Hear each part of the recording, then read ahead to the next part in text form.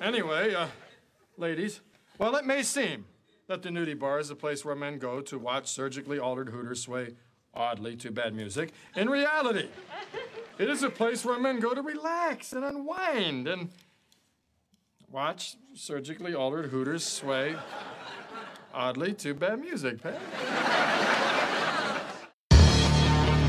Let's rock. Thanks, Dad. Can I get a open? Whoa, No Man presents, live from the nudie bar, the Married with Children podcast.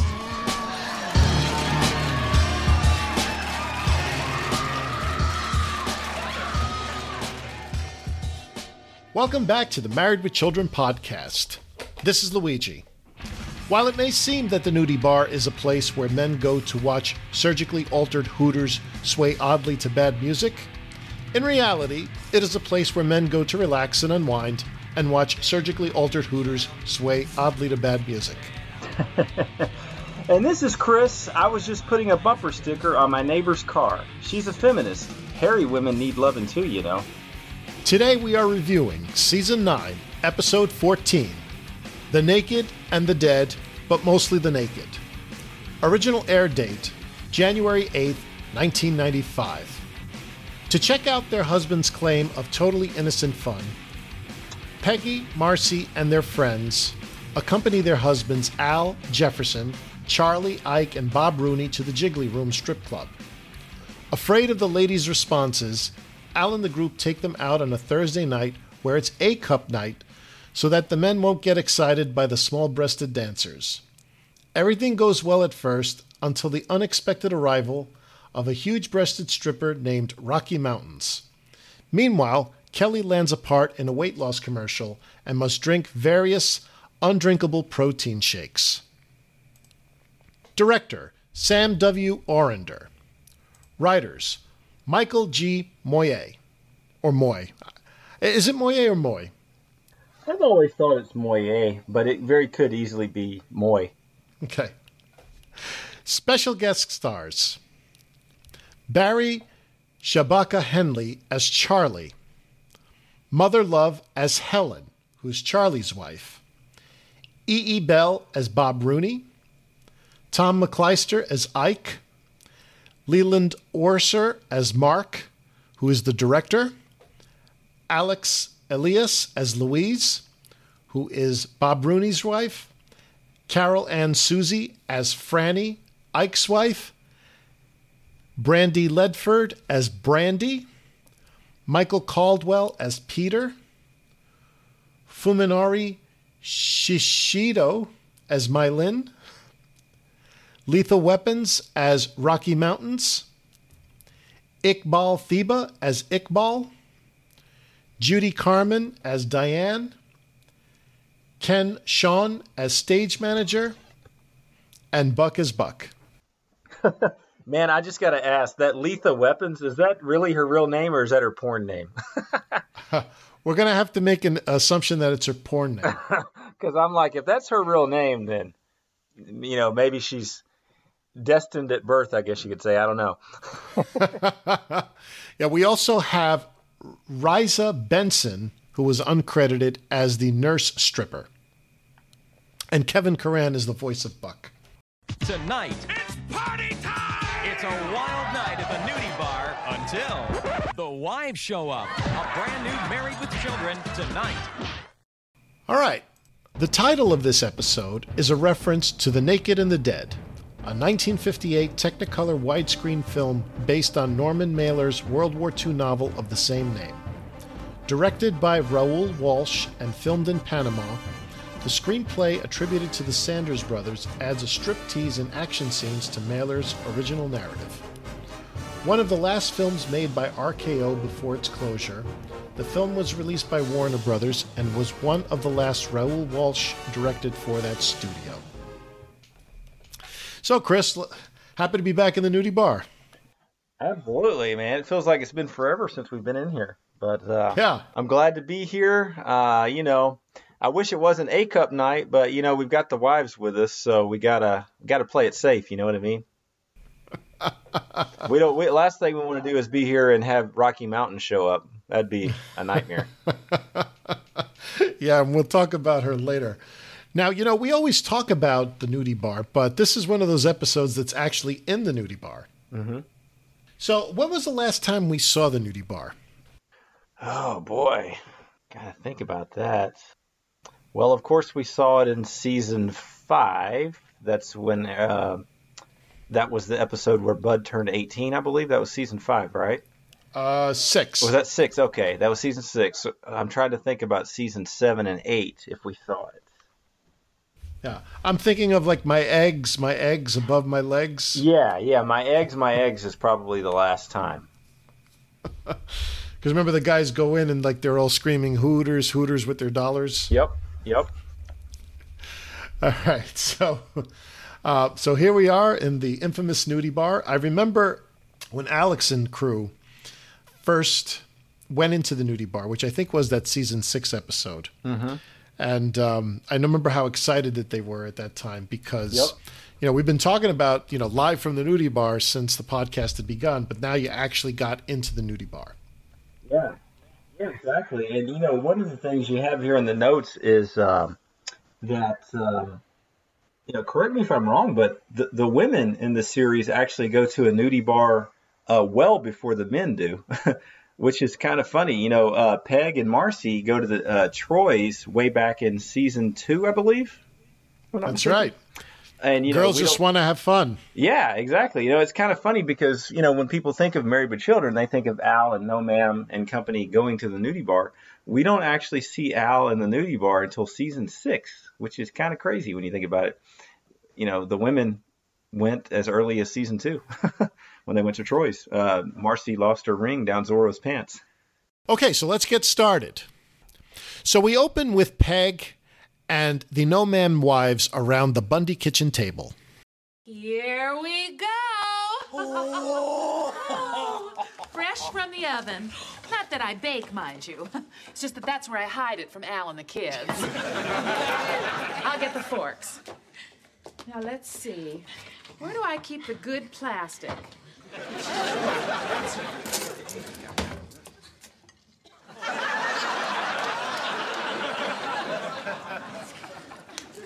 We couldn't wait.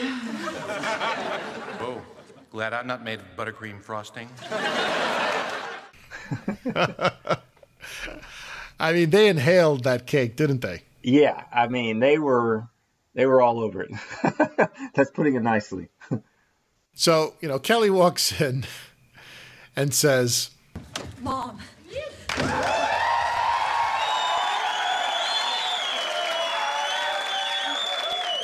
What is the best news that you could possibly hear? They're making men in flavors? Yeah. I got a commercial.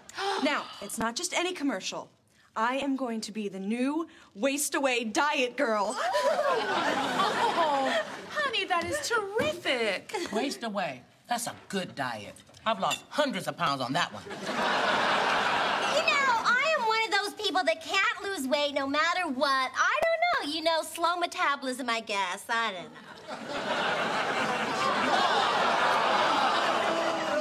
know. Mom, don't you see what this means? This could be my springboard to Hollywood. TV, movies, made-for-TV movies, movies made from old TV. Mom, I'm finally on my way. Hey, Buck, I'm finally on my way. Mr. Clock, I'm finally on my way. Bud and the Rubber Woman, I'm finally on my way.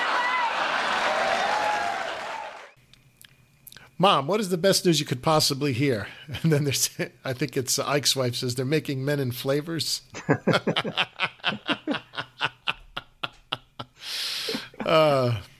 Kelly talks about this diet called the waste-away diet, and we're going to see how it's a liquid diet. Mm-hmm. Now, Chris, you remember the diet fads of the 90s?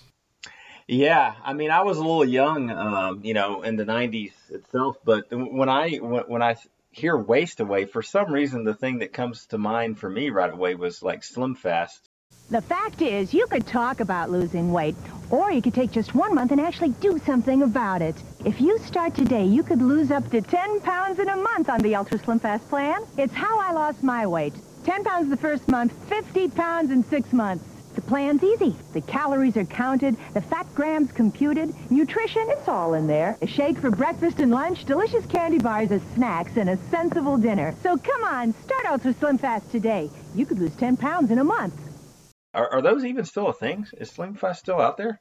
Yeah, I'm sure it is. Okay, yeah, that was what, when I was a kid in the 90s, but I remember adults, drinking Slim Fast. It was kind of the big thing, as like meal replacements and stuff. No, I'll tell you, one of my uncles actually gained weight on the Slim Fast diet.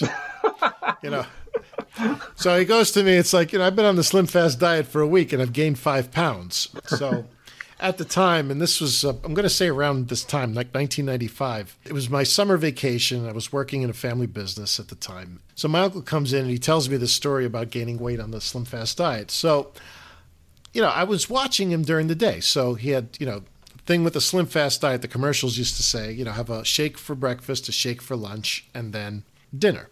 Mm-hmm. Well, lunchtime rolls around and he comes out with this shake and all of a sudden, he unwraps a sandwich. And I said to him, well, the purpose is you're supposed to drink the shake and not the sandwich. Yeah. I said, I think that's the reason why you gained 5 pounds. Yeah. He's like, I can't do that. Yeah, you have to use it as a meal replacement.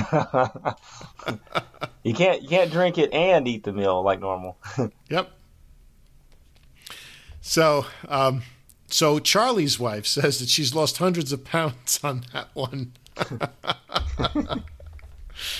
I mean, she's a big woman to begin with on the screen, so I guess the implication is that, she was even heavier at some point. Yep. Then you have Bob Rooney's wife who says that she can't lose weight no matter what, but she's like eating ice cream right out of that container. Yeah. I mean, this is like obviously just making fun of like, kind of a gross exaggeration of people who, I know people in real life, they're like, I don't know why I can't lose weight. I don't know why I'm this, I don't know why I'm that. I'm like, well, all you ever do is eat Whataburger and you never exercise, you're like, like you gotta either one or the other. You either A, gotta get a lot of exercise, or B, you gotta reduce your calories, one of the two. Like I eat a lot, I'm not gonna lie, but I also work out and exercise a lot. So my metabolism is always sped up, so to speak, because I've always exercised a lot, And we could talk about things like, body types. I mean, the thing is, there are people out there who, unfortunately, through no fault of their own, but maybe just through their genetics, right, can't lose weight. I mean, yeah, it's like one thing to say, well, like I'm overweight, but and some people can be overweight and exercise and lose weight, but it's not easy for everyone. I mean, I'll tell you, like I've been trying to lose at least 20 pounds for like the last 4 or 5 years. Yeah. And it's been very difficult. And when I was younger, it was difficult for me to put on weight. Yeah. So it's like now you've reached the point where like trying to go the opposite direction is like, very, very difficult. Yeah. You're 100% right. And in all honesty, I'll probably be in your shoes in about 5 years. So we all get there, That's always been my thing is it's been difficult to gain weight really, but I'm sure I'll be there one day. So Kelly is so excited about landing this commercial. Yep. Dude, one of the funniest, and I completely missed it there, but one of the funniest laughs of this episode was whenever Kelly goes up that staircase and is like, I'm finally on my way. And she says to the clock, I'm finally on my way. And then she goes, Bud and the Rubber Woman, I'm finally on my way. I mean, she could have called it by its name, Isis. Yeah, exactly. Excuse me, her name, right? Right. Well, I guess maybe the Rubber Woman, wants to be gender identified, right? Yeah. It's a she. Yeah, exactly. Enter Marcy. I take it Al and his no ma'am herd had a meeting tonight? Yeah, why? Because there's a bumper sticker on my car which says, support feminists. Hairy women need love too.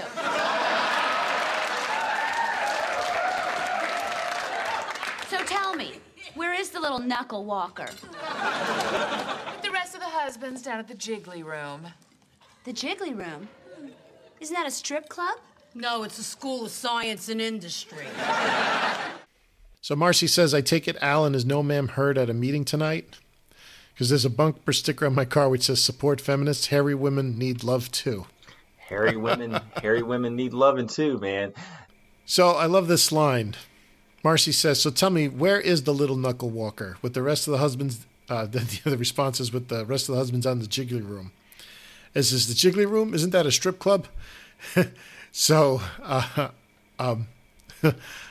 Ike's wife says, no, it's a school of science and industry.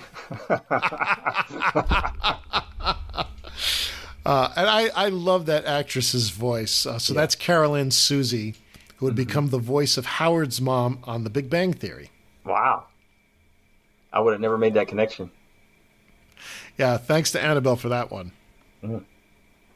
So now we have a reference made to John F. Kennedy Jr. by Marcy. Do you all mind if I ask you a question? Do we have to stop eating? Why do you let your husbands go to places like that? Think about the message that they're sending. They're saying, you don't turn us on anymore, so we'll just get stimulated elsewhere. Well, that's sick. It's disgusting. Oh, my God, is that John F. Kennedy Jr.?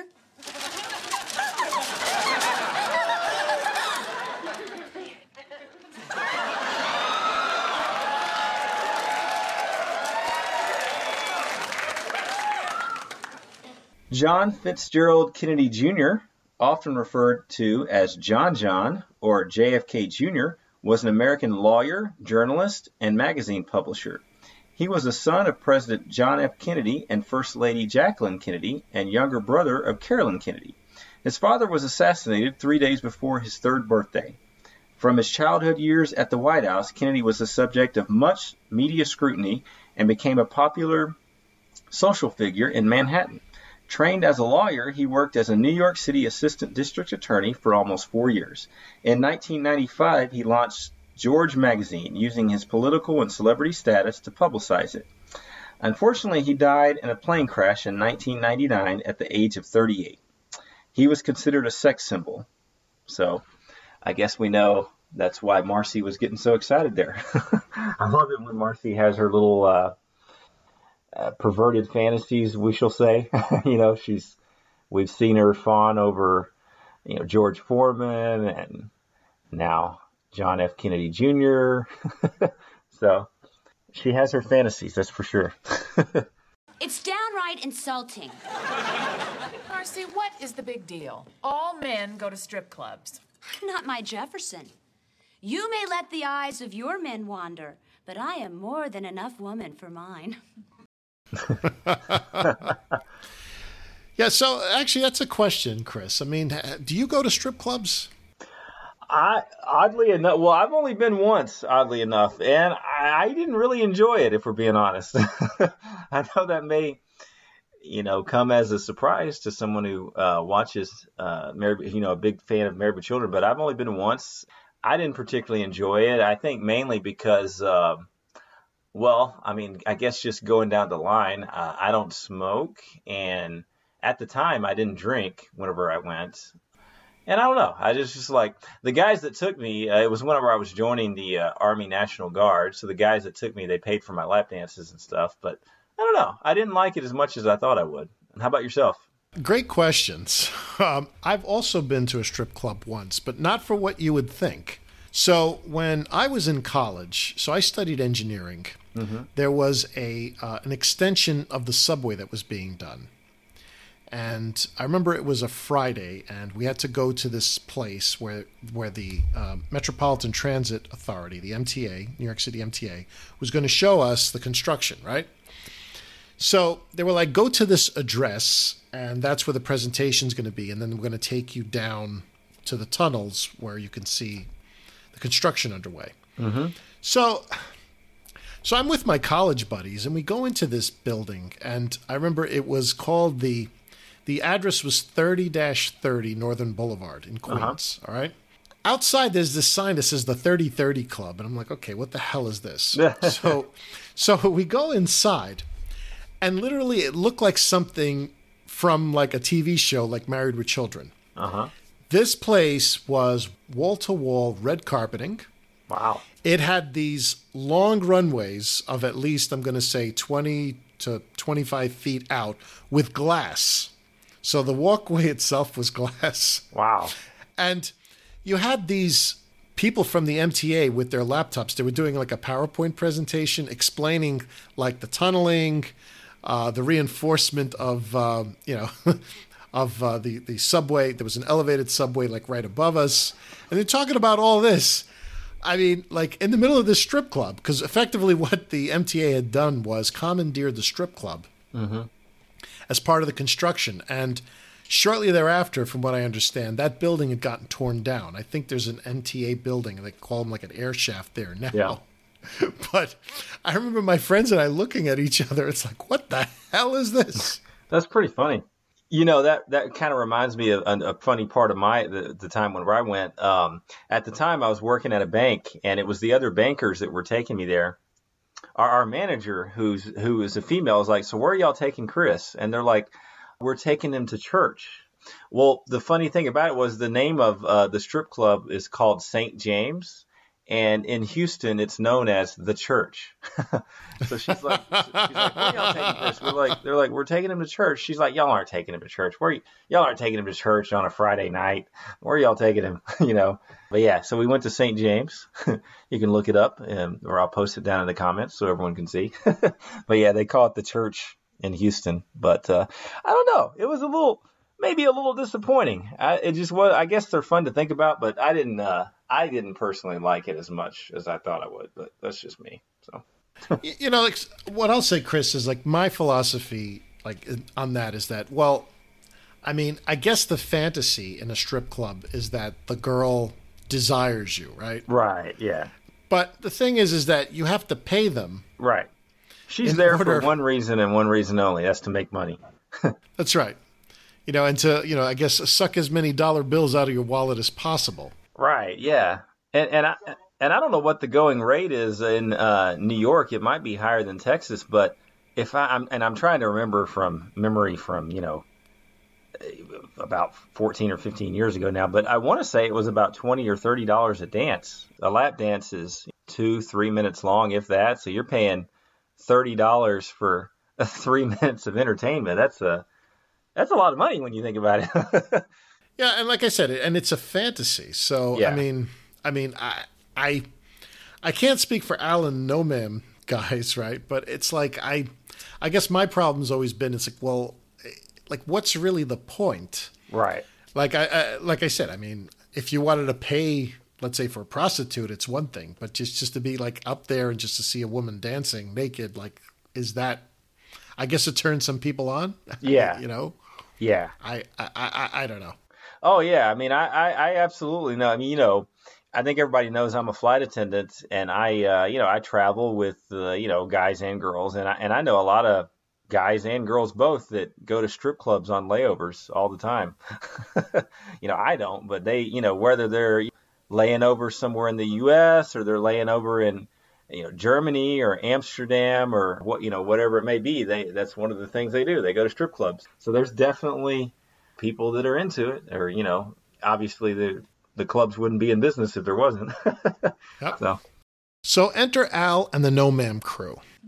Whoa, did you see the headlights on that last stripper?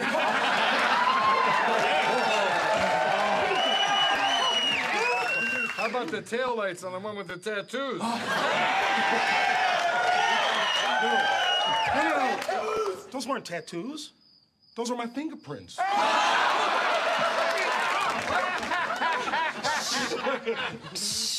Okay, you guys go ahead on in. Now, in case Marcy's in there, remember, I wasn't with you. I was working security at, Wong's Dry Cleaning.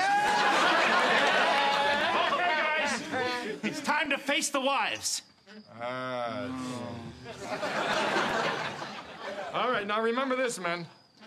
Just as a man's eyes must adjust to the light when he's been in the dark, so too must a man's eyes adjust to his wife when he's been in the nudie bar.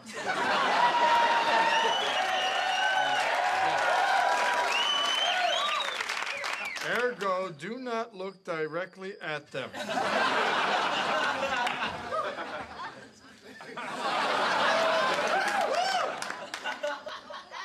Let's do it. Now, Chris, who's missing from this group today?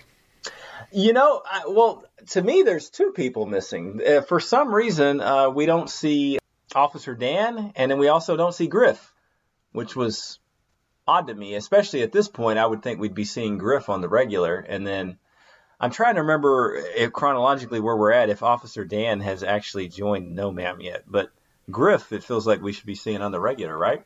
Is that who you're talking about? Yeah, no, absolutely. I mean, the thing is that, as we've said before, Griff is divorced, so he doesn't have a wife to come home to. Oh, right. So I guess there was no dialogue for him. Right, yeah. But a great point you made on Officer Dan, though. Mm-hmm.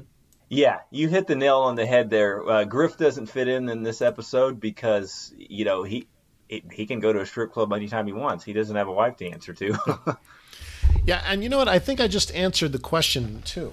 Officer Dan joins No Ma'am in the I Want My Psycho Dad episode, which aired the last 2 weeks on the podcast. Okay. However, when you look at production code order, The Naked and the Dead, but mostly The Naked, it was aired directly afterwards. Okay. So this was production code 912, but it is 914 on the airing. Okay. In the airing order. So that maybe explains why we don't see Officer Dan. Okay. But Griff certainly should have been on this episode, but I guess he didn't have someone to come home to. Right. Maybe they could have had a girlfriend. Yeah. Well, you know what would have been funny? The way they could have had him be in here would be like, I don't give a damn. I'm not married. I'm staying here. Or like y'all have fun, or y'all have fun on A cup night. I'm going on D cup night. It's like he could have, been taunting them or whatever. That would have been funny. They certainly could have worked him in. Right. So the guys banter, and they come up with a cover for Jefferson. Mm-hmm. So Jefferson works at Wong's Dry Cleaning. All right. And Al has to wear sunglasses as they adjust their eyes to the wives. Hey, Peg. Hi, guys. How was the club? Just a minute. Now tell me, what do you guys get out of going to strip clubs? We get out of the house. Seriously, Al. Oh, come on now, Peg. Don't let Foghorn Leghorn here make an issue out of this. It's no big deal. Oh, hey, guys. I just got back from guarding stuff. Where have you been? Jefferson. They went to a strip club. You make me sick. Well, Jefferson thinks it's a big deal, Al. Now, Al calls Marcy Foghorn Leghorn. Yeah, Foghorn Leghorn is a cartoon character who appears in Looney Tunes and the Merry Melodies cartoons and films from Warner Brothers Animation.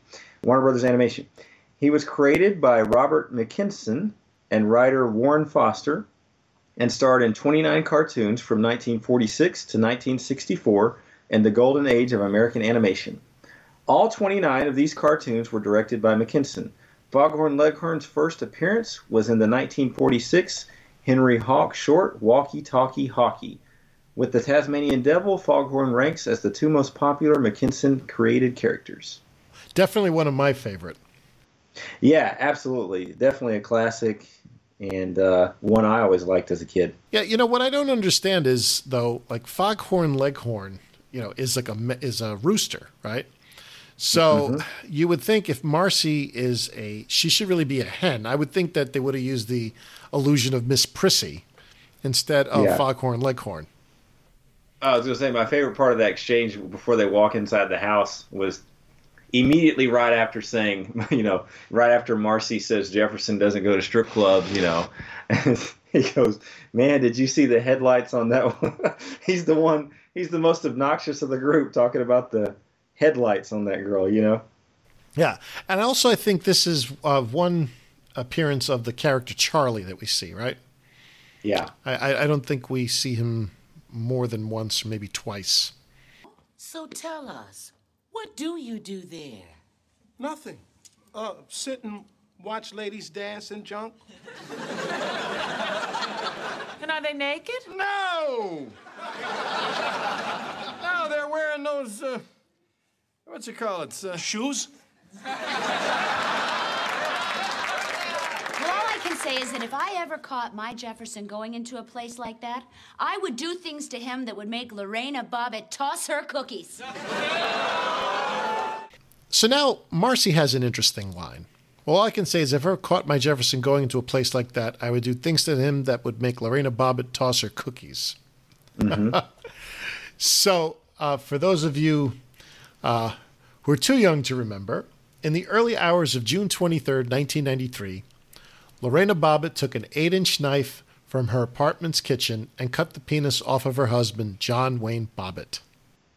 Yeah, you know what's interesting is I was a kid when this happened. Okay, June 1993, I was 9 years old, but somehow I knew this story because I remember jokes about this in elementary school and middle school and stuff. Like I remember John Bobbitt jokes, oddly enough. Oh yeah. So I don't know how at that age I knew about that, but maybe probably from this episode of Married with Children. I mean, Chris, it was everywhere. I remember, it was probably a punchline for at least 2 years. Like, like there are these pop culture things that happen and maybe like they last, a few months or a year. I'd say the John Wayne Bobbitt jokes, those went on forever. I could tell you a quick story. I remember I had an Italian class. So I took Italian in high school, right? So I needed an easy A, all right? I'm not going to lie. So one time, the chairman of the department, who didn't speak Italian, he spoke German, he comes into my Italian class, and it was a conversation class. So effectively what we did was we just talked about things that were happening either on the news or in our lives. Everything had to be in Italian, right? So the chairman just came in to observe, and the teacher is having an entire discussion, and it was on this case, the Lorena Bobbitt and John Wayne Bobbitt case. So we were learning like verbs, like how to sew, I remember. So, good memories from that time period. I saw an article about her, she wants to, Lorena Bobbitt, her maiden name is Gallo, if I'm not mistaken. They did a whole cover story on her in the New York Times, I'm going to say a few years ago. And, how she talked about wanting to move on from that because, that's what she's notorious for, right? Right. The story itself, it was just more than a punchline. According to Lorena Bobbitt, she suffered from mental abuse, physical, sexual, and mental abuse from her husband. And that sort of drove her to the brink of insanity. And I believe she was acquitted by reason of insanity. Yeah, I seem to remember that. Didn't they, not to get too graphic, but didn't they reattach it, I think? Yes. Weren't they? Yeah, he had surgery, and then I feel like, I could be totally misremembering this, but I feel like the two of them both did some sort of reality TV or something, right? Yeah, years later, yes, if I'm not mistaken. And actually, the reattachment part, we have a connection to Married with Children, which will be coming up later in the episode. We'll talk about it when we get there. Okay. So Al and the guys try to explain to the women what they do at the nudie bar. And what do you do with those strippers? Do you touch them? No!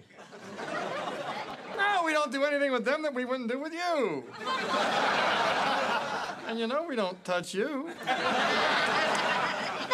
just the point. Marcy says the only reason you go there is because we don't turn you on anymore. Oh, she does she? Well, how ridiculous is that? You people don't turn us on anymore.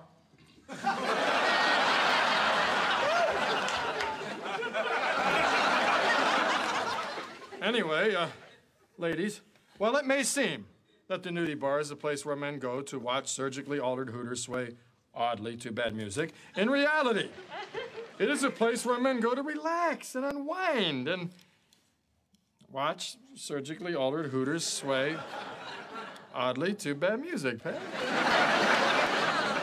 Gee, Al, I guess we were misled. Sounds like totally innocent fun. You're right.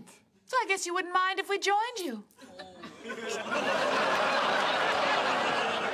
Join us? At the nudie bar? Well, sure. We want to relax and unwind, too. From what? Tearing open the packages of ho-hos with your teeth all day? Exactly. I mean, no. Take it or leave it, Al. Either you take us with you the next time you go, or you are never going there again. And just how are you going to stop us? We won't give you any money.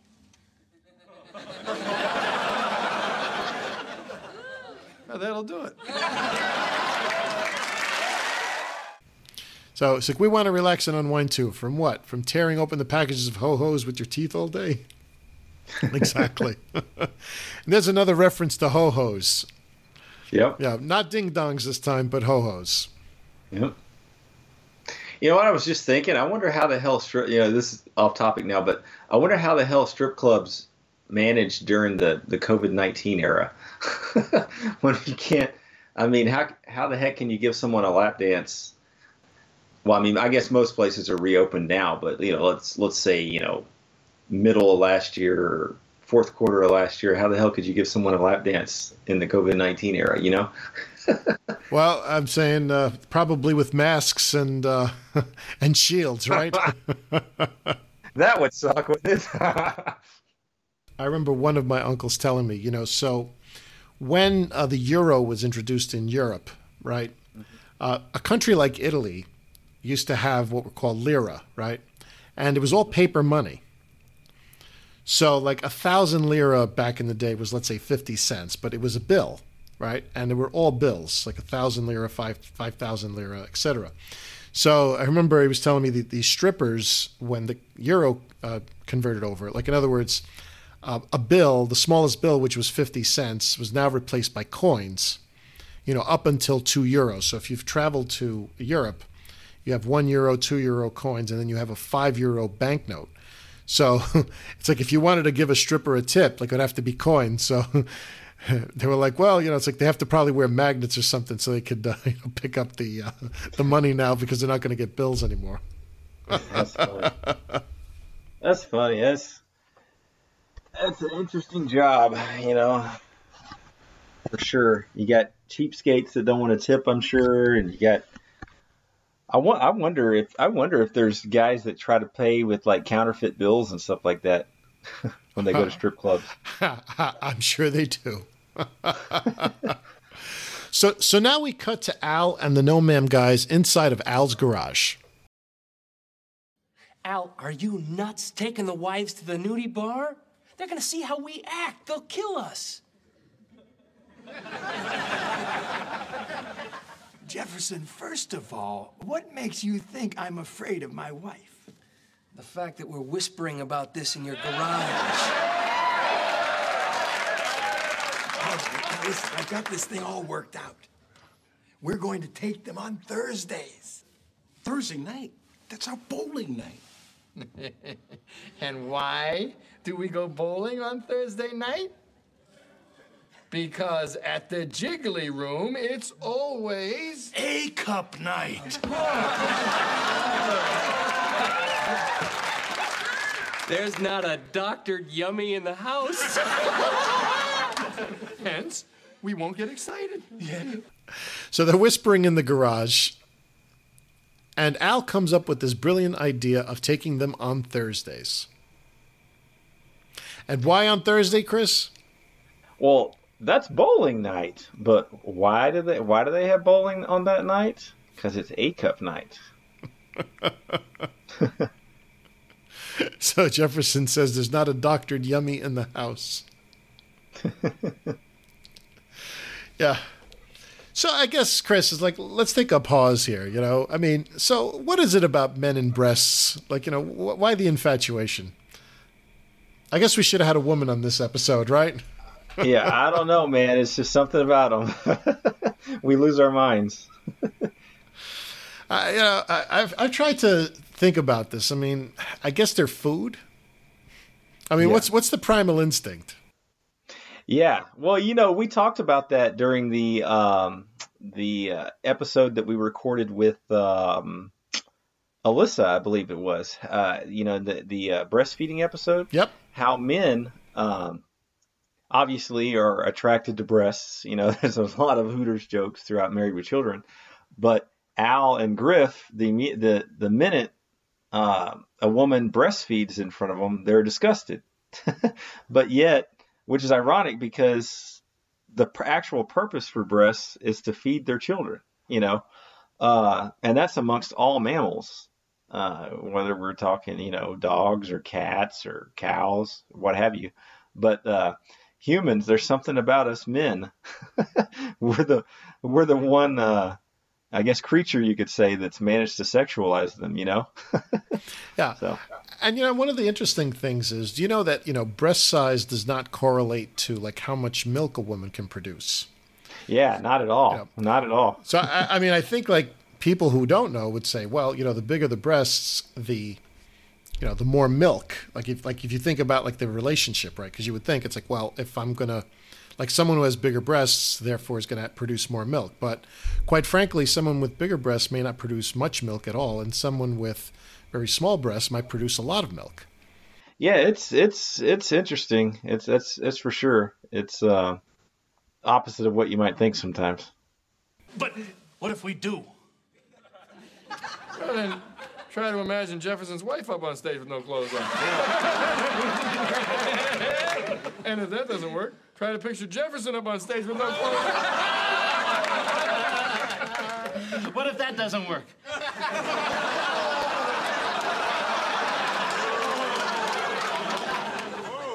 Then you're out of the club. So we have a question about Ike's sexuality. So they're talking about Jefferson being up on stage. Mm-hmm. And it's like, well, imagine him with no clothes on. It's like, well, then imagine if it's, no, it's actually, it starts with Marcy up on stage. And if that doesn't work, picture Jefferson. And then Ike says, well, if that doesn't work, I said, well, you're out of the club. Honestly, I that never struck me as Ike might be gay or bi. That struck me as just he's a dummy. It just didn't think about what he was saying first. Like, we've all said something before, and then immediately after we say it, we're like, what the hell did I just say? I just said something either gay or something extremely stupid. You know what I'm saying? Right. I don't know. That never struck me as him being gay. That just struck me as him being an idiot, basically. Yeah.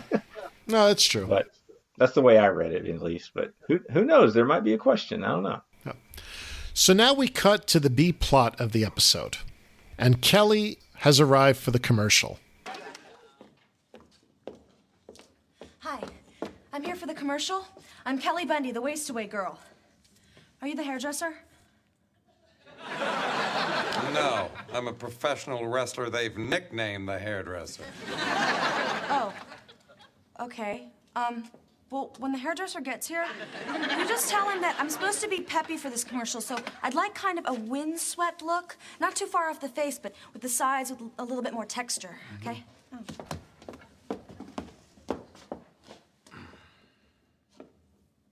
Done.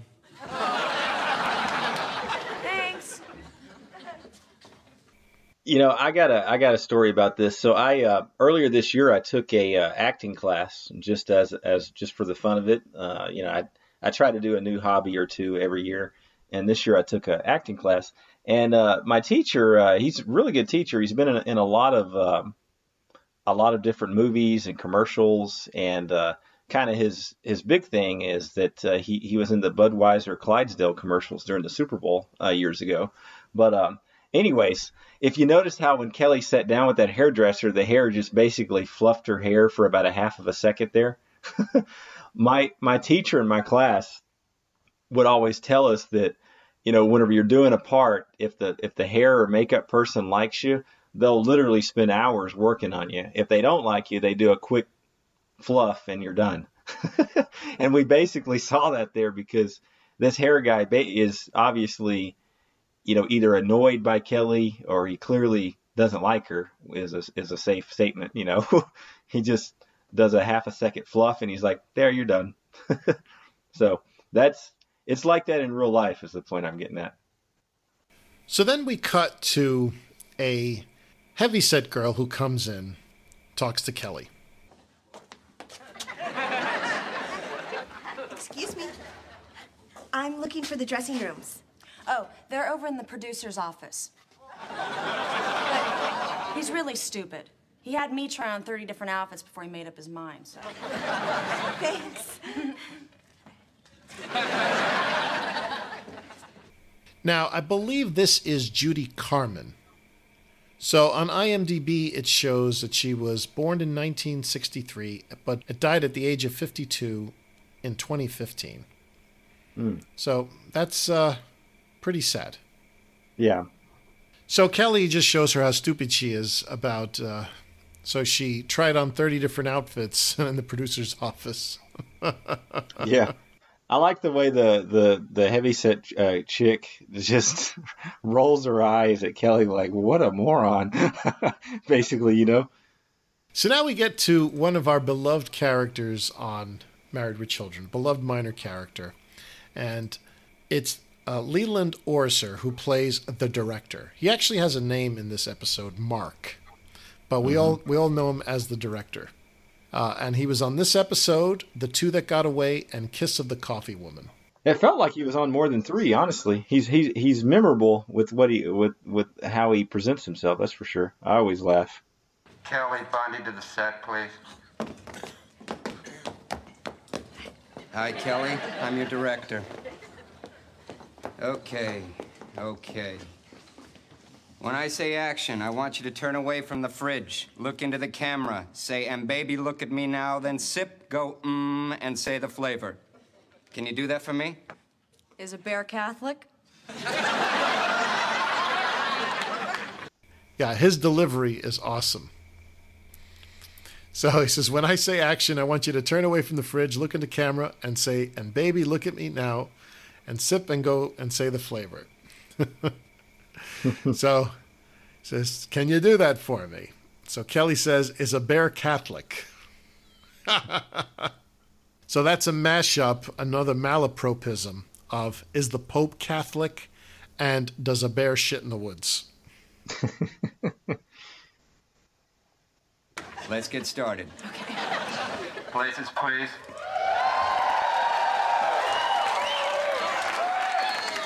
Oh, how will I know what the flavor is? From the taste. Okay. Waste away diet, Ed. Take one. Action. And baby, look at me now. Cow pie.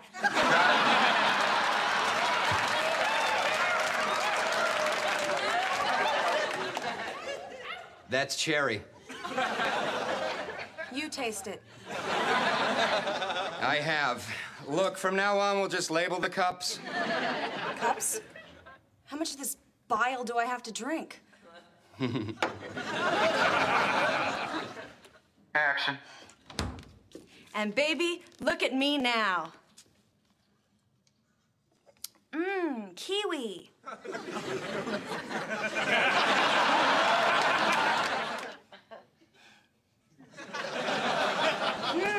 Cabbage.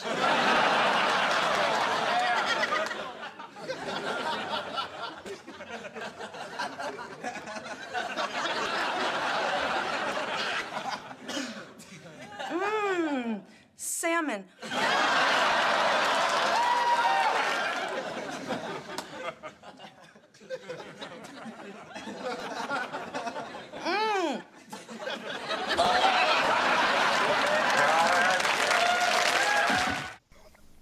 Now, Kelly is not thrilled with the flavors that she's tasting.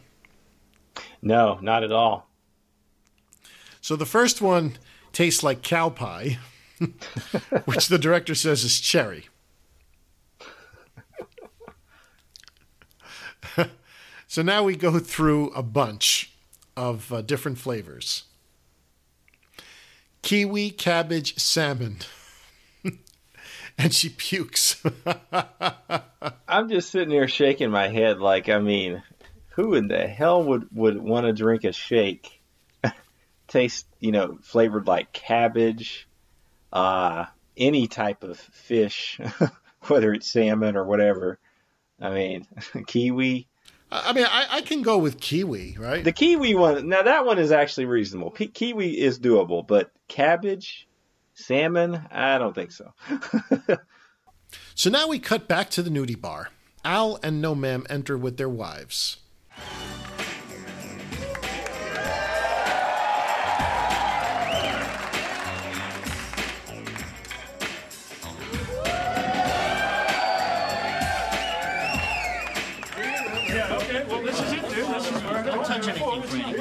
Right this way, ladies. Right this way. Jeez, what a dog. Well, I don't know. It's better than some of the restaurants Al's taken me to.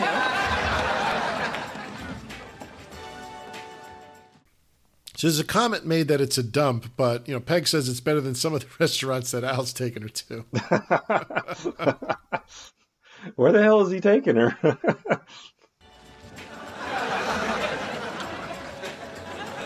Jefferson, I still don't understand why you have to dress like that. I'm a pillar of the community, Marcy. I shouldn't be seen in places like this. Oh, hi, Jefferson. Hello, Maylin.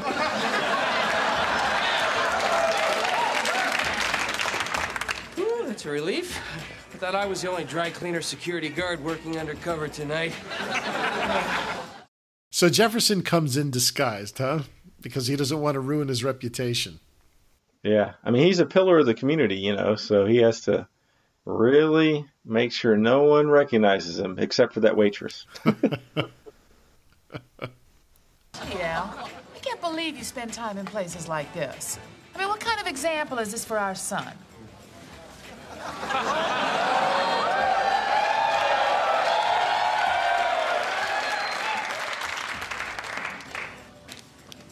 I gotta go. Another emergency bypass, Dr. Bundy? Yes. Yes, it appears my beeper has just gone off.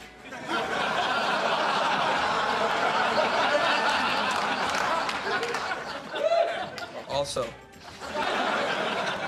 I'll see you tomorrow. So we cut over to Bud, who's getting himself a lap dance. So I believe that the stripper is Brandy Ledford, who has the name Brandy in this episode. It sort of reminds me of, you remember National Lampoon's European Vacation when Clark and Ellen find Rusty in the cabaret club? Mm-hmm. You remember what Rusty says? He goes, "Oink, oink, my good man."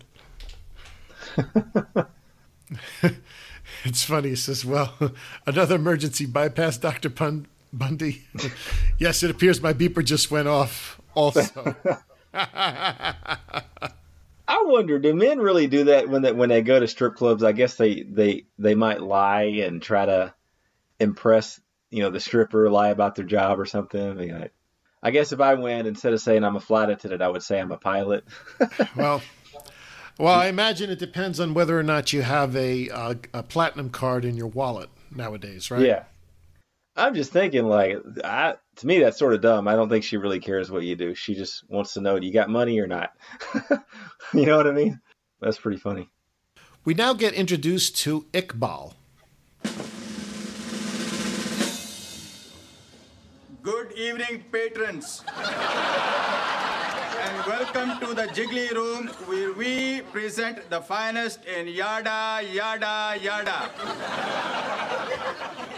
Our first A-cup tonight is a delectable little dish we like to call Shay Shay. And that's Iqbal Thiba, who plays Iqbal. So they actually used his name. So he's got a very thick Indian accent, I guess is what we're going to, or like sort of that part of the world, right? Right. Now, he says, welcome to the Jiggly Room where we present the finest in yada, yada, yada, right?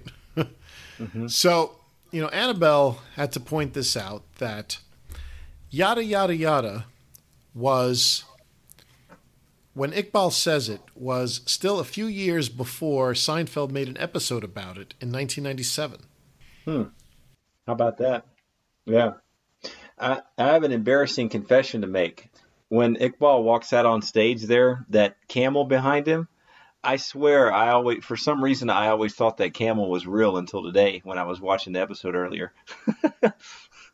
I just happened to glance back there and I was like, wait a second, that camel's not real. That's obviously either a large stuffed animal or just a prop. I'm not sure.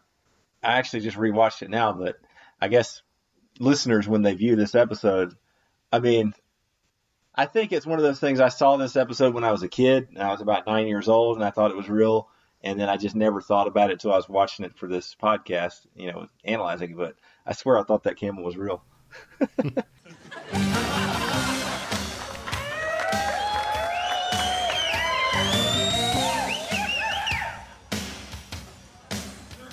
Let's see, where did we leave off last week? We were discussing health care reform, I believe. Yes. Excuse me, ma'am, I believe you dropped this. I think we were weighing the benefits of medical malpractice torts against across-the-board employer insurance contributions. Yes. I'd like a bowl of your freshest air pop popcorn, please. And I'd like an unflavored mineral water with a lemon wedge. 2 beers. Gee, Al, I have to admit, this isn't anything like I thought it would be. I know, Peg. Usually it's a little more civilized in here, but when the talk turns to health care, damn it, I become an animal. Whoopsie. So now Al talks to No Ma'am about the benefits of medical malpractice torts against across-the-board employer insurance contributions. So this was a big thing around the time this episode was aired, or taped and aired, which was back in 1993. The Clinton healthcare plan was a 1993 healthcare reform package proposed by the administration of President Bill Clinton and closely associated with the chair of the task force devising the plan, First Lady of the United States Hillary Rodham Clinton. The task force was created in January of 1993, but its own processes were somewhat controversial and drew litigation. Its goal was to come up with a comprehensive plan to provide universal health care for all Americans, which was to be a cornerstone of the administration's first-term agenda. The president delivered a major health care speech to U.S. Congress in September 1993. During his speech, he proposed an enforced mandate for employers to provide health insurance coverage for all their employees. Opposition to the plan was heavy from conservatives, libertarians, and the health insurance industry. The industry produced a highly effective television ad, Harry and Louise, in an effort to rally public support against the plan. This was covered under our old plan. Oh, yeah, that was a good one, wasn't it? Things are changing, and not all for the better. The government may force us to pick from a few healthcare plans designed by government bureaucrats. Having choices we don't like is no choice at all. Yeah, they choose. We lose. For reforms that protect what we have, call toll-free. Know the facts. If we let the government choose, we lose. Call today. Instead of uniting behind the original proposal, many Democrats offered a number of competing plans of their own. Hillary Clinton was drafted by the Clinton administration to head a new task force and sell the plan to the American people, which ultimately backfired amid the barrage from pharmaceutical and health insurance industries and considerably diminished her own popularity. On September 26, 1994, the final compromise Democratic bill was declared dead by Senate Majority Leader George J. Mitchell. I mean, I remember that. I mean, it's just interesting. We're talking about things that, 26 years ago at this point. Mm-hmm. And, they're still part of the national agenda. I mean, we're still talking about health care. We're still talking about health care reform. Despite, all of some of the changes that have happened since then. It's still a very hot button issue for many people, and obviously we don't want to get into that here in the podcast. But sure, it's just interesting to see that this is something that's been going on for a while. I mean, one of the interesting things is that like national health care was first proposed by Richard Nixon back in the early 70s. Wow. So it just goes to show you, like, 50 years later, still a very hot button issue here in the U.S., especially for our international listeners.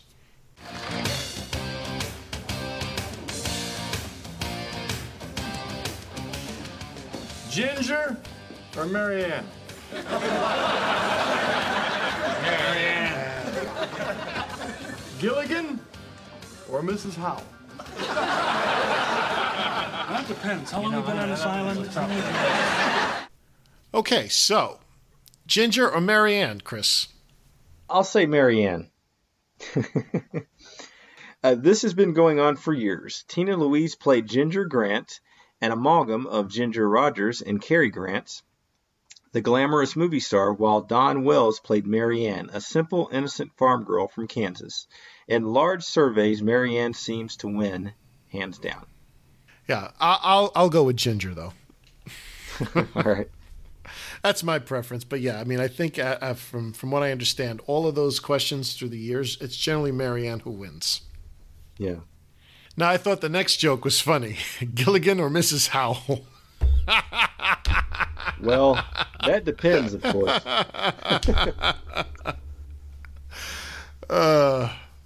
That's a great follow-up joke. Mm-hmm. You know? We have to apologize. I really thought you came down here to ogle these women. But if this is how you're going to act, you can have it. Come on, girls. No, Peg, no. Now, wait a minute here. Don't go. Ike is about to start a conversation on auto repair. Now, you just stay seated here. It's night's still young. So the women are not really too, what's the word I'm looking for here? They're not too pissed off about what's going on in the nudie bar. Right. With how the men are acting. Because, I mean, Al and the guys are ignoring the dancers, and they're just talking about things that I guess would be considered boring. Mm-hmm. So, just when they are ready to leave and Al tells them to stay, here we see Iqbal one more time. And now, the Jiggly Room presents a very special treat. She is usually here on Saturdays, but this week she'll be getting married. To me. And here she is, the only, Rocky Mountains.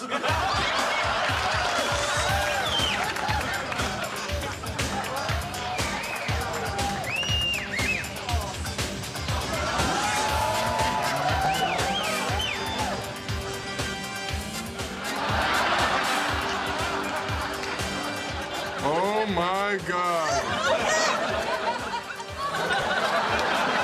Helen, you still here? Mm-hmm. Go home.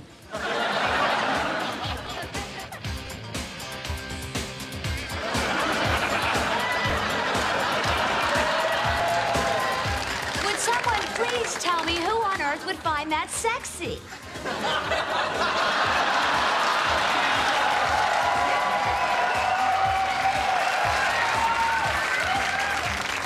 Men, get a hold of yourselves. Get a grip. Who's man enough to climb the Rockies? I can't take it anymore! It's party time!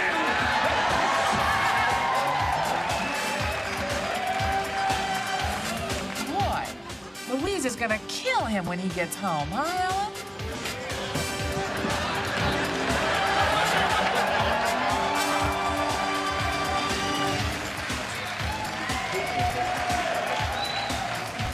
Hey, Al, you think the wives will ever let us come back to this place again? It'll be where they dump the bodies after they gut us in our sleep. We can't go on dancing like this forever. What'll we do? What we all know we have to do. You mean? I'm afraid so. Now, I thought it was funny here was Chris. He says, now, she's usually here on Saturdays, but this week she'll be getting married. And he has to flip the card to me. Yeah, that was pretty funny. Like, why would he say that on stage? Well, he might say it, but he might just like laugh afterwards or wink at the audience. That was pretty funny, though. So we now are presented with a stripper by the name of Rocky Mountains, who usually appears on Saturday nights. Porn star Letha Weapons. So I was looking here at her Wikipedia. She is an adult model and former pornographic actress who appeared in many adult films in the big bust category. And when you see her in this episode, you can probably tell why she's in the big bust category. She is from Louisiana. She's currently 48 years old. So doing some math, she would have been in her early 20s in this episode. 22? 22, yeah. Oh, so check this out.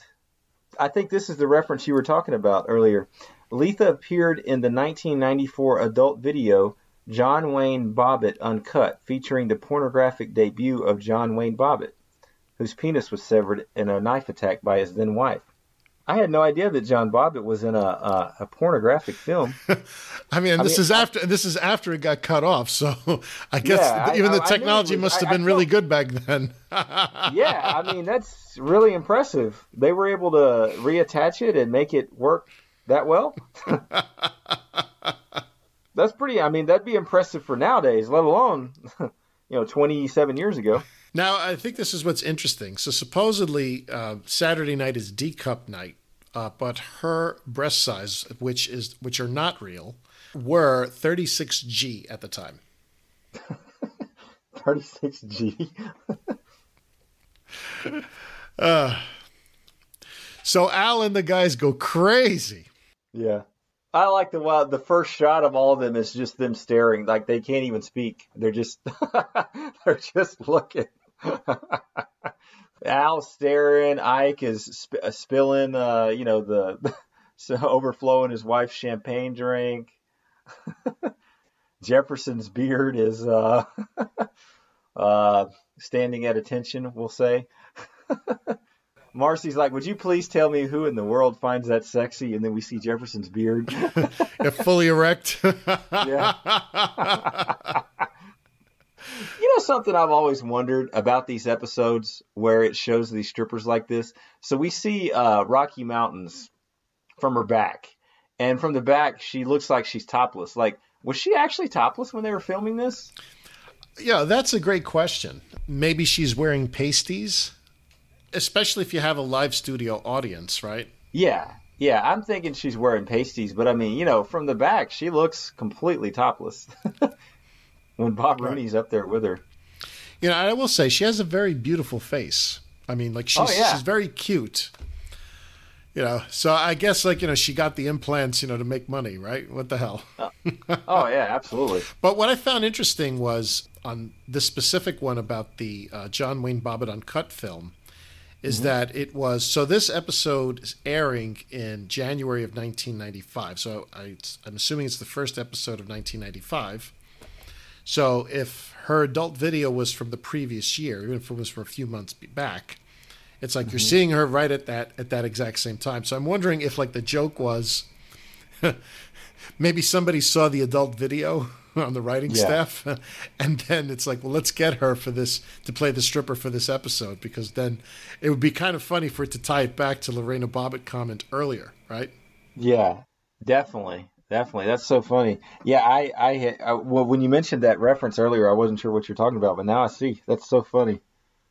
Well, like I said, we try to get into the head of the writers. It's like, what are they thinking when they do this? I know that if Michael Moyer or if someone from the, let's say it was Ed O'Neill, were listening to this podcast, it's like, why do you guys go so deep into this, But yeah. I think, it gives us something to talk about, obviously. But like I said, for myself at least, it's like I really appreciate the writing. I really enjoy how they try to take dialogue and make it funny and make it something that is entertaining. And sometimes it's a lot of times they succeed, sometimes it falls flat, and sometimes it also requires that the person who's listening is somewhat educated in terms of what they're listening to. Yep. Right. So Jefferson says, do you think the wives will ever let us back into this place again? And Al says, it'll be where they dump the bodies after they gut us in our sleep. So you boys know what we have to do, right? All right. So now we cut to each no-mammer making love to his wife. Ooh, Charlie. Oh, Ike. Oh, Bob Rooney. Oh, Al. Oh, Mr. Lincoln. And we see exterior shots of various homes within the neighborhood. You know what I found interesting about this is the Bundy house is the biggest, nicest house of the group, with the possible exception of the Darcys. The Bundys and Darcys both have rather large 2 stories, But the other 3 guys, their houses are clearly smaller than Al's. Yeah. I mean, you would think, Bob Rooney as a butcher has he's earning more money than Al, right? Yeah. I think pretty much everybody, the guy that scrapes duty off the highway makes more money than Al does. But I thought that was funny. Now, I think one of the historic things about this scene that we just saw is that we get to actually see the exterior of the Darcy house. Now, we've seen the interior. Now, according to Annabelle, we've seen the interior and backyard, but we've never seen the front. Right. Now, one of the things I've done is, if you Google the real Married with Children home, where it is in the northern suburb of Chicago, you can do a street view. And, I was curious as to where this house is. Now, it's not the house next door to where that Bundy house is in again, that northern suburb of Chicago. So, I've tried to, one afternoon I wasn't doing anything. I was like, let me see if I could find it. And, I sort of went around the neighborhood because I imagine it can't be that far away. Again, if they were using the same kind of shot.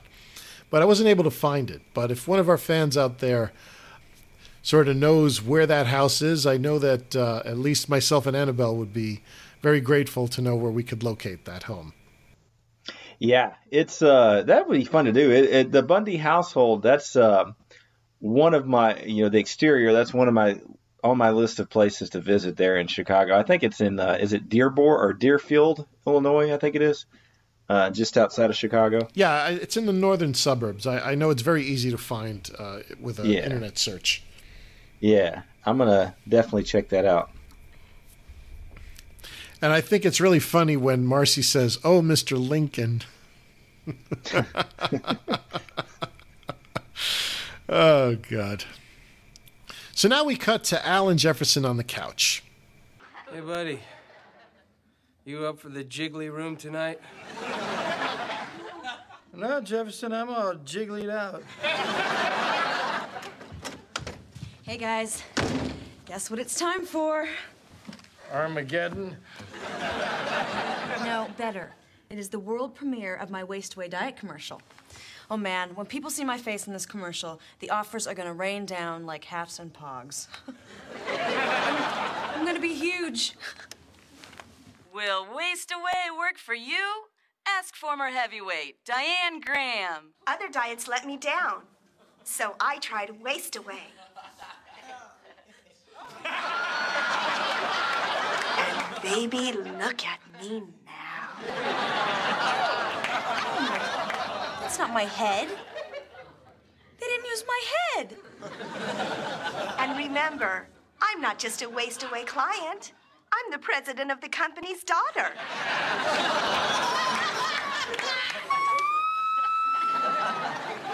Now, Pumpkin, you know that life is full of little setbacks.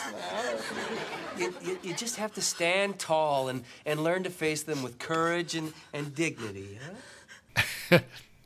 And Jefferson says, "Hey, buddy, you up for the jiggly room tonight?" "No, Jefferson, I'm all jigglied out." So Kelly comes down and says, "Hey, you know what it's time for?" And he says it's the world premiere of her Waste Away diet commercial.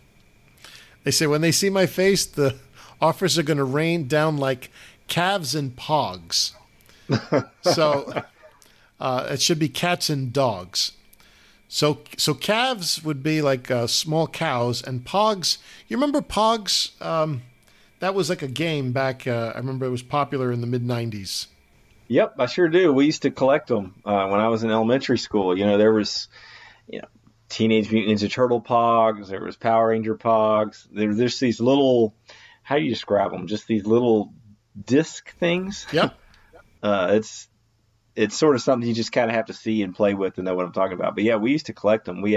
And there was the small paper thin ones. Those were, 10 for $1, but they had the bigger, thicker ones that were made out of thicker plastic or made out of metal, and those would get really expensive. Remember those, the real thick ones? Sure. I never played them, but I had friends. I remember seeing it when I was in high school. Yeah, like people doing them. We had this one area of the cafeteria, and then there was like a driveway right behind it, and I remember guys sitting around and playing with these things. Yeah. It was kind of one of those things. I was in elementary school when they were big, so it was something we did.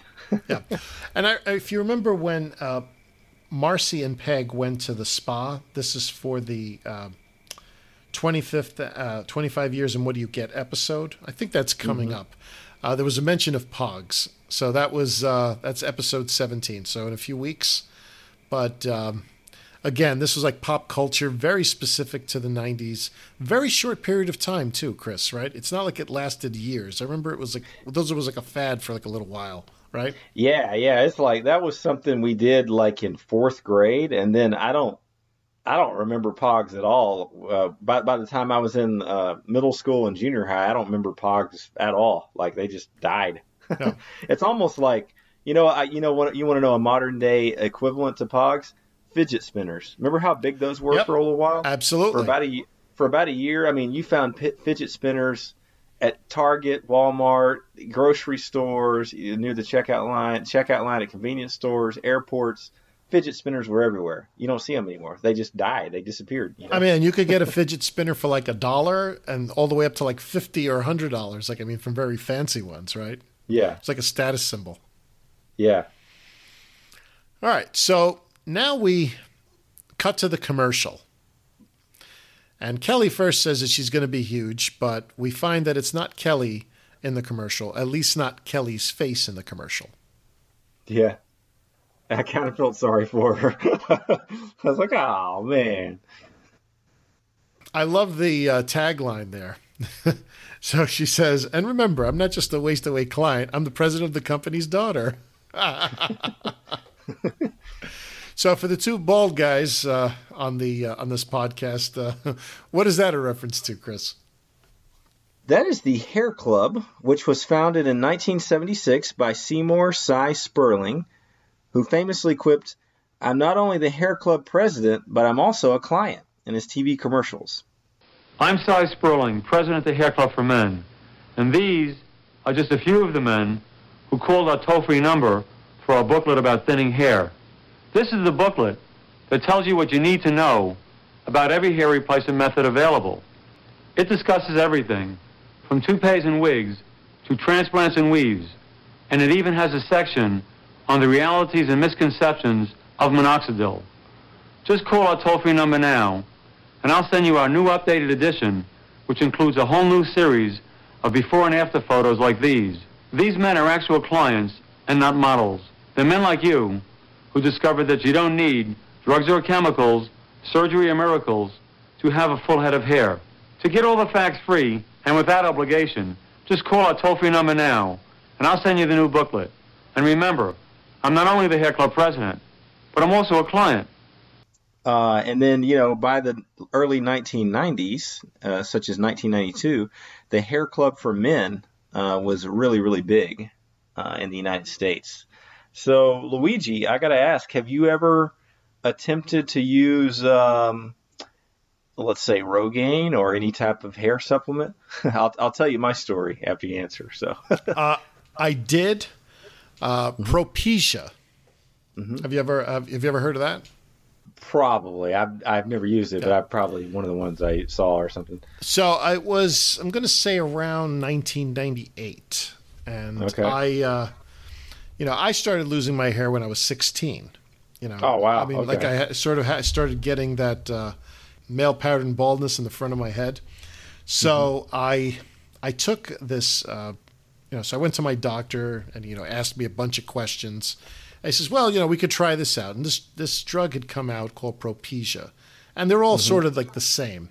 Now, what causes hair loss is a surplus of dihydrotestosterone. I took it for a few weeks. But one of the things about Propecia, one of the side effects is it is a libido killer. Oh, really? For some people. I'd say after 3 weeks, I felt like an 80-year-old man. Oh, wow. So I told my doctor, he's like, well, yeah, I mean, and actually he didn't tell me that it was a side effect. So like after, I'm like, wait a minute, like, it's like, how do you feel? It's like, well, doc, I mean, I was probably like 20 years old at the time. It's like, I don't know, like last few weeks, it's like, I'm feeling kind of funny. And I explained it to him and he was like, oh yeah, that's a potential side effect. Well, I took that bottle, threw it in the garbage. Yeah, that's funny. I was like, I'd rather be bald. Yeah. Well, yeah, I don't blame you. Well, as a kid, I always had long, thick, full-headed hair. And I started thinning out when I was about 23, which is kind of crazy if you saw pictures of me as a kid. But I started thinning out when I was 23. And, man, it happened so fast. Like, some men, they start thinning out, and it's a slow, gradual process over 10 to 15 years or something like that. For me, it started when I was 23, and by 26, 27, I was basically bald, And I tried, the whole section in the middle of my head was bald. Let's put it that way. But I tried Rogaine. I tried all types of different oils and stuff. None of it worked. And I quickly realized I was just wasting money and time because you have to rub it in and you have to do all this stuff. And by the time I was 27, 28 years old, I just started, just clean shaving my head. And that's what I've done. I'm 36 now, so I've been just clean shaving my head for about 10 years now. And personally, I think this is my best look. Yeah, it's the Patrick Stewart look, right? Right, yeah. Yeah, some men can do it, some can't. It's sort of like some men look good with goatees and mustaches and stuff. I don't think I look good with a goatee or a mustache, but some men do. Same with shaving. I feel like some men can pull it off, some can. I feel like I can do it. I feel like you can do it. I mean, you look great bald, Whereas some men, it all depends on the shape of your head. Some men just can't do it. You know what I mean? No, absolutely. And I'm trying to think of an example like, let's just say Richard Gere. I feel like he would probably look pretty dumb if he shaved his head. You know what I mean? I don't think he has the right head shape to shave his head. Versus Vin Diesel looks great shaving his head. Yeah, well, like I said, if you have the hair, keep it, right? I think I find it funny. Like there's some men who have hair, like a full head of hair, and they decide on their own just to shave it. And then there's like people like me. It's like if I was able to regrow my hair, I would be an Elvis impersonator on the weekends. Yeah, that's funny. All right, so we end this episode with Peg and Marcy coming in the door, and they have some edible underwear. Oh, Al, look what we got at the Hungry Undie.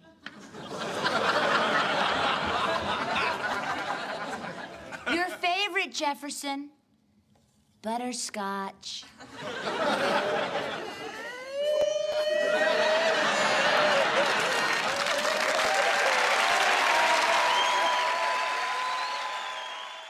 So she's like, Jefferson, your favorite butterscotch.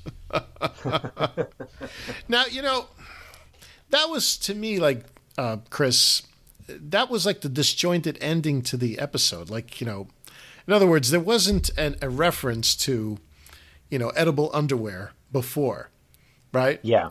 So it's like, I feel like, and I don't know if that was a function of the editing, maybe like the script was edited or they cut something out in terms of what was broadcast. I mean, possibly, we see that the men are having sex with their wives, right? during like that whole scene where we see the exterior of their homes. But it's like, I guess the implication here is like, well, the women are getting a lot of sex right now because of what had happened in the nudie bar. But like, what's disjointed to me is, well, where does the edible underwear come into this, right? I mean, it should have been referenced. I think you might be right. Maybe in the scene where they were having sex with their wives, one of the wives said something like, "Hey, I got the edible underwear," or something like that, and maybe they had to cut that out due to time. Maybe they had to edit that out due to time or something. So now I remember there was a scene where I think it was Jefferson like coughed up a button on another episode. Because I think it was implied that he did eat edible underwear. Yeah, that does kind of ring a bell. He's like, button, right? Like he spits it out. Yeah. Good stuff. Yeah. No Ma'am will be right back to wrap up this week's review. Be sure to join their Facebook group page for all the podcast news and updates. Be sure to subscribe to them on the Apple Podcast app, and please leave a review telling them what you think of the show. To subscribe to their YouTube channel, just go to channels and search up Married with Children podcast. Join their Patreon and support your favorite podcast with a small monthly donation. You can email them at marriedwchildrenpodcast@gmail.com. Thanks for checking out this review. So, Chris, how many Waste Away diet flavors do you want to taste for this episode? Well, I think I'm going to give 3.5 Waste Away diet flavors for this. I do like this episode. I think there's a lot of funny parts. It's fun. It's always, anytime we're in the nudie bar, it's always going to be a good episode. It's always going to be a positive rating. We've got the No Ma'am group together again. You pointed out that Griff is not in this episode, and Officer Dan's not in this episode, so we do kind of miss them. I felt the B plot was funny. It wasn't overly funny, but I did enjoy it. I guess the reason I can't give it like a 4 is because it ended so anticlimactically, for the reasons that you mentioned before. Maybe there was an earlier reference or joke that was cut out or something. I'm not entirely sure, but I do like this episode. I enjoyed it. I don't feel like it's a home run episode by any stretch, but it is one I enjoy, and I will give it a 3.5. Okay. So for this episode, and what did I say? This is how many Waste Away diet flavors am I going to taste? I am going to taste 3 different flavors for this episode. I like the episode. It's funny. I think the scene in the nudie bar between Iqbal and Rocky Mountain and the sort of the girls. I mean, I think like there's the scenes where you could see the girls really pissed off in terms of like the men not giving them attention. I thought that was funny. I feel like, again, like that ending scene, like that could have, been tied back to something I think would have made it funnier. I also think there was a missed opportunity with Bud. I mean, I think that it was a funny setup, but I felt like it maybe needed a little bit more spice, or maybe maybe he could have interacted with No Ma'am, or like, right. Maybe his parents could have said, hey, hey, Bud, what are you doing here? Or something like that, right? I mean, felt like there could have been something else to it. I mean, it's not a horrible episode. I mean, definitely a lot of laugh out loud qualities, but not a home run, definitely not a 5 or a 4 in my book. But funny nonetheless. Yeah, you make a good point. I mean, aside from just that one little moment of Bud getting a lap dance, we don't really see him this episode. I'm surprised they didn't. It would have been great to see Bud get, maybe he makes a remark to one of the girls and gets slapped and knocked across the room, and we see his dummy fly across or something. That would have been funny. Yeah, and this episode went very quick too. Like, I mean, like even like the Kelly scenes and the B plot. I mean, again, very funny. I love the director. It's the first time we're introduced to him. I think I have to give Christina Applegate a lot of credit in how she acted in that, because effectively she has to show that, what she's drinking is very gross and make believe that she's throwing up. And I think she did a really good, very convincing job for me. Yeah. Yeah, so 3 flavors.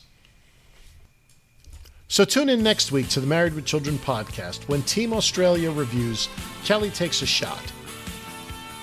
Al gets an owl costume, again, owl, to scare away the birds who keep him awake. And to impress Amber, Bud helps Kelly to learn archery for her audition. So Chris, our beloved Amber, Juliet Tablak, will be on next week's episode. Awesome. Definitely looking forward to that. Yeah, and unfortunately, it's her second to last episode. All right. So thanks, everyone. We hope you enjoyed the review today. And tune in next week. Same Bundy time, same Bundy channel.